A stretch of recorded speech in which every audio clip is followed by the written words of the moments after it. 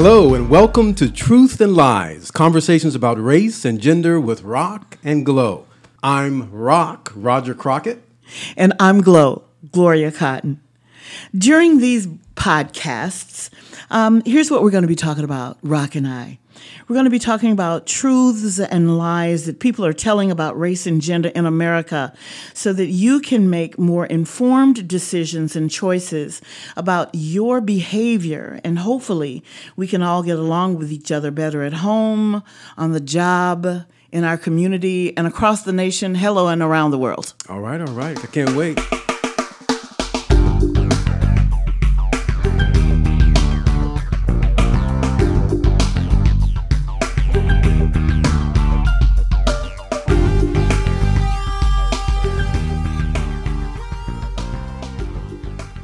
For this podcast, here's what we're going to be focusing on. Are you ready?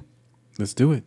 Taking a knee, the real meaning behind Mr. Kaepernick's protest. Wow. Mr. Kaepernick, Colin Kaepernick, the former San Francisco 49er. So back in August of 2016, he chose not to stand, meaning that his first protest was to remain seated during the national anthem as a gesture to call attention to the issues of racial inequality and police brutality. I want to come back to that after you're done because we must. People have lost sight of what the original springboard was, the motivation, the impetus of it was. Go ahead on. That's right. They've been distracted from the truth. See, with lies.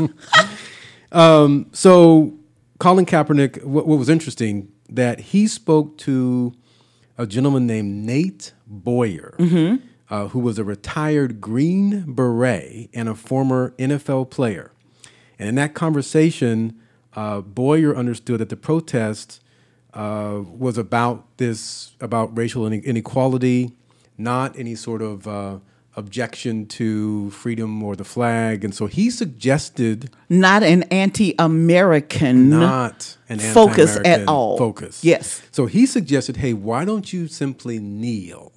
Why don't you kneel rather than sitting during the anthem? And that's what Colin Kaepernick decided to do from that point on.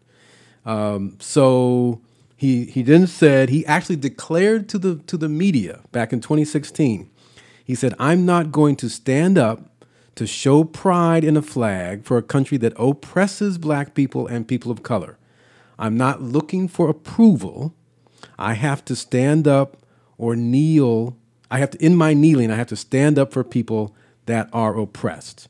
Now, interestingly, if we fast forward to 2017, more and more players in the NFL started to kneel and show other forms of protest along with Colin Kaepernick. I mean, there were at a time during 2017, there were about 200 other players in NFL also protesting. Now, what did that do? That got President Trump to weigh in. This changed things, Gloria. I got President Trump to weigh in on the protest with a series, he likes to tweet, with a series of tweets stating among other things that NFL owners should fire, he likes to fire people too, should fire players who do not stand for the national anthem, saying that it was disrespectful to the American flag. To your point, that's when the real meaning began to shift away from what Mr. Kaepernick's intention was. Correct. To feed and fuel the hate and divisive language of some people. Right. And check this out. Our President Trump, told somebody at a rally, quote, wouldn't you love to see one of these NFL owners, the people that employ Mr. Kaepernick and others, when somebody disrespects our flag, say to them, get that son of a bitch off the field right now, out. You're fired, end quote. But wait a minute. I'm struck with something right now. Wasn't Colin Kaepernick protesting something that was wrong in our country. Wasn't he doing that? That's what he was trying to do. Okay. And isn't our country, aren't we guaranteed the right, according to our Constitution, that we can protest when we say things without causing harm or injury? Isn't that something we... Peaceful protest. I think, GLO, that this country was founded on peaceful protest. I think a whole bunch of the European people who came here of their own volition and choice, because some people from Europe came because it was punishment. They were prisoners. So it wasn't everybody was wonderful coming from Europe over here. So let's talk about that. But the people who wanted to come, many of them were leaving their country because they were protesting some egregious thing, some inequality, something that was going, they were escaping.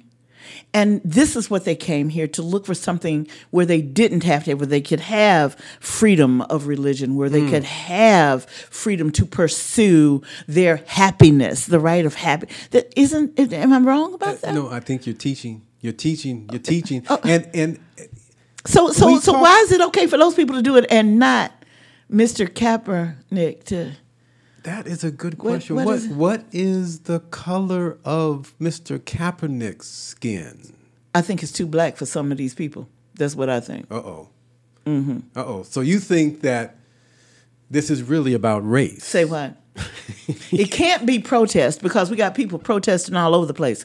We have people protesting and doing it violently, and they are not called SOBs by leaders who are not being responsible. Right. They're not told they should be fired. They're not told they should be kicked out. But it depends on your racial and ethnic heritage and what you look like. You know, it absolutely does. I'm trying to think. I'm straining my brain to come up with an example of any of the white players in the NFL. I think I told you earlier that there were some 200 at one point players in the NFL who were protesting alongside, at different teams. You didn't give me the number, but I love it. Okay. Yeah, 200 at least across the NFL during the height of this, who were showing their alliance for the cause. And let's remember that the cause had nothing to do with honoring the flag. What was, or dishonoring the flag? Or dishonoring the flag. In fact, calling attention to what the flag is supposed to represent: liberty and justice for all. Do I have to go back to reading the preamble of the Constitution? Because that's what it's supposed to be doing. A lot of this comes back to the Constitution, right? And the Constitution, I believe, also talks about what rights and privileges, freedoms that we have. Okay. Speech, freedom to express ourselves. So what did he have the nerve? Because a lot of these people are saying, you know what, you're so rich, you should just be quiet and, quote unquote, stay in your place. I'm remembering people said pretty much the same thing about President Obama, too. He had forgotten and stepped out of his place. Excuse you. What does that mean? It means that I'm, quote unquote, above you? Well, that ain't happening. Right. That is what people are upset about, because these men of color, and in this instance, Mr. Kaepernick, has the grit to talk about people of color are not only being disrespected, but killed. Yes. And they're murderers, yes, if they're wearing a police uniform or not, are being told you have a right to kill these black people because guess what? They're not human anyway. In a previous podcast, we talked about how important it is for each of us, frankly, whether we're black, white, brown, whatever we are, to put ourselves in the shoes of others, to look at the world through their eyes. And what is so disappointing about the reaction to Kaepernick's protests, all he's trying to do is call attention to the atrocities that happen to black and brown people in this country. So let's talk about people's reactions, because why are people so up in arms? And some of it is that they just don't, some people, and I'll call it out, some white people still don't see black people and brown people as human. But sometimes that's not the only issue. Sometimes people they don't want to admit that for a country as great as ours, who goes across the seas for years and decades to fight against prejudice of all kinds in other countries, where our men, black, brown, white, all races and women, have lost their lives to protect the rights of these people, some people cannot, and they choose not to believe that those same acts of violence and discredit are going on in our nation. In our nation, so in our it's neighborhoods. painful. It's painful. We can't be guilty of that. We're America. Guess what, y'all? Yes, we're guilty of it too. Yes, we are. Wake up and stay woke. There's war going on in the streets of America, and Americans are getting killed. What? And yes, there is. And in some cases, Not in my neighborhood. Let's face it, that right. But hey, not in mine either. But in neighborhoods adjacent to mine and adjacent to yours and adjacent to anyone who is listening to this podcast, it's happening to innocent people. But if they would only just put their hands on the dashboard, then they wouldn't have gotten killed. If they would just sit there and not say anything, then they wouldn't be. If they would just have their children with them, then they would. If they would just not run away, if they would just put up their hand, what? Is this what I have to do? All these things, a litany of things I have to do to stay alive in America if I'm black? What? So let me make this personal, because Mr. Kaepernick was talking about police brutality. That's one of the things, and he's talking about brutality against black people. And let me just say, I love the popo, y'all. I was married to a Chicago police officer for 25 years. Thank you. This is not a bashing of the popo. This is not. This is not a bashing of the popo. But this is calling out the sick people who are popos. Okay. My brother-in-law is a Chicago police officer. His father, my father-in-law, was a Chicago police detective. Yes. And I know, I've watched them come home from work. Yes. I know that the difficulties, the challenges they go out and face every day. Yes. But then and yet again, still, there are sick people in brutality absolutely. That too often happens against people of color, and particularly African Americans out there on the streets. And to me, it's like, well, why wouldn't the entire country? That's right. Protest against that kind of brutality. That's right. Against our people, against right. innocent, against any people, innocent Americans. Against. So I was going to make this personal, because people will often say, and people often tell me that, I'm not like the people that get pulled over or get brutalized in black neighborhoods. Mm-hmm, mm-hmm. But I'm here to tell you, I have been a victim. I haven't been, tased yet, thank goodness. But I have been pulled over. I heard yet. Go ahead. It's possible. It's possible. It's possible. When you are driving down the street innocently, behaving, abiding by the laws, and you get, which I have done, and I get pulled over for no reason, when I get asked to step out of my car for no reason other than I'm a black man, mm-hmm. my car at the time, I don't drive this kind of car now, I've learned better, but when I was in my early 20s as a college student, I'm a English literature major at UCLA. You do not know your place right now, I'm going to tell you. And I'm driving, I'm young, right? So I got a hot rod. I got a 1969 Camaro. It's souped up. It fits the profile, GLO. It fits the profile. I get pulled over, get asked to put my hands on the back of my trunk, get felt up. That's police brutality. For what reason? You were caught driving while black. The same thing happened to me. I wasn't asked to get out of my vehicle, but I was stopped for no reason by a white Illinois State Patrol officer who drove his car in front of mine to make me stop. And then he told me, you know what he said to me? You stop when I stop. Wow. That's what he told me. Wow. And I said, what? He said, what are you doing? I said, I'm trying to figure out what you're doing. That's worthy. That quickly, I could have been killed. And a conversation I had with a white colleague she was like, well, I can't understand how that feels for you to be concerned for your children. And I said, I don't understand how you cannot be concerned for my children when I am concerned for yours. About yours, absolutely.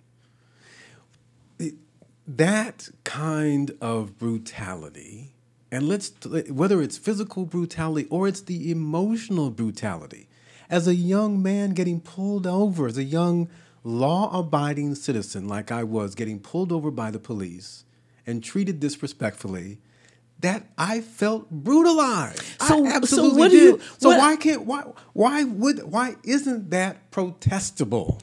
I know. I remember when Michael Brown was killed, but the white police officer said he did not see him as a young African-American young man. Because what he was wearing a hood? He said what he saw was a monster. Mm.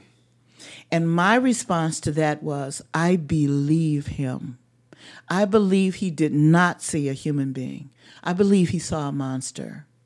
My question is, if we could have a seance or resurrect Mr. Brown, what did he see when he saw this white police officer? Mm. We have got to look at how are we looking at one another? What are we thinking? Our unconscious bias kicking in? Where is our amygdala saying we have got to protect ourselves? And you can't even protest about it. You can't even protest that driving down the street, walking down the street, you might be, it's not just stopped. You not just tased. You might be killed alone or in front of your children, no matter how old you are, if you are black or brown in this country. We have got to begin to tell the truth about the lies people are saying that it doesn't happen. Right. We've got to begin to tell the truth. And we have to, again, be able to, we should be looking at this nation as a whole. So every neighborhood, if there is one neighborhood that doesn't get the right respect, if there aren't the right laws that are governing that particular neighborhood versus our neighborhood, that affects the entire society, and we need to think about how everyone is treated in this country. I keep coming back to that because it's so true. We're not going to get better as a nation. We're only going to get worse and more divided until we begin to put each other and get into each other's shoes. We used to say we were proud of being my brother's keeper. Mm-hmm. But that brother's keeper thing was only about the brother across the sea. How about the people right here who just are across the street? Right. How about, are you the keeper of that brother? Mm-hmm. Well, and sometimes we talked earlier about there being a war, not just overseas, but right here in this country. And you know what often is the response to that is that, well, it's just black people killing other black people. Mm-hmm. But I think that what has to be understood is that there is a system. Yes. We are going to have to do a podcast about the real meaning of race and racism in another podcast. Just give us the bottom line of what is racism? What is it? But there's the racism that just talks about prejudice, discrimination, antagonism directed against someone of a different race on the belief that one's race is superior to another. Mm-hmm, mm-hmm, mm-hmm. But then there's this other notion of institutionalized systemic racism mm-hmm. that is really all about economics and power. Mm-hmm, mm-hmm, mm-hmm. And that's why when you hear black people say, I can't be racist, mm-hmm, mm-hmm, mm-hmm, mm-hmm. it's because we mm-hmm. come from a community that is not in power, mm-hmm. not controlling the laws of a community or a nation. And so because of that particular structure, Right. We were under the weight of that structure. And that's the difference. Even when some black people are very wealthy, multimillionaires even. Colin Kaepernick is one of them. He is one. And people are like, you shouldn't be protesting, just stay in your place. You should be grateful. And I'm also remembering, I know this isn't one of your favorite quotes, but I'm hearing, a certain comedian who said to one of his audiences, you know what, there ain't a white man in this room who would like to be me, and I'm rich. That's right. And I think we need to look at the truth of that statement right there. What does that mean? It's not money alone if you're black. Because however much power you have, you're never going to have ultimate power. Right. And let's bring this back to where we started in the NFL, the National Football League. Thank you. Owners and players. Come on, baby. Owners and players. So Colin Kaepernick is a player. Mm-hmm. Colin Kaepernick has millions and millions of dollars. Mm-hmm. Yes, Colin Kaepernick is rich. Mm-hmm. But he's not as rich as the people that own the team. And his knees are too black. He's not that. He doesn't have the power. That's right. The economic power. Yes. That the owner of the teams have. Otherwise known as the masses. That the commissioner of the league has. Supreme masses.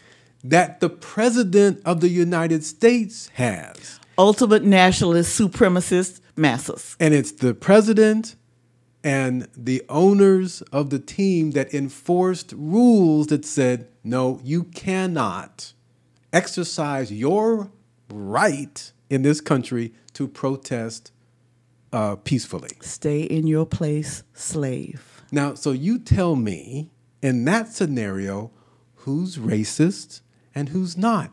That's what we mean by systemic institutional racism. In that scenario, Colin Kaepernick cannot be. It is impossible for him to be racist. Could he be prejudiced? Could he discriminate as an individual? Of course he could.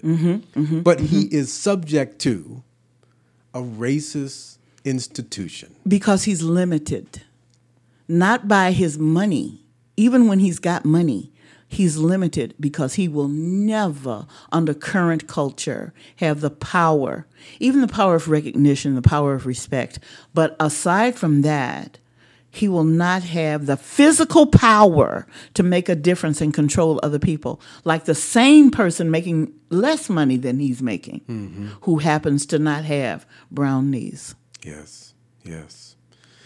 So, GLO, I mean, we like to end each of these sessions on a call to action. A call to action. What is it? Because I'm not getting ready to go get some lye and bleach my knees. Okay, I'm not. So what is the call to action for this? Woo! What's the call to action? It's almost like a universal call. You could apply this to any podcast we do, any scenario that we talk about.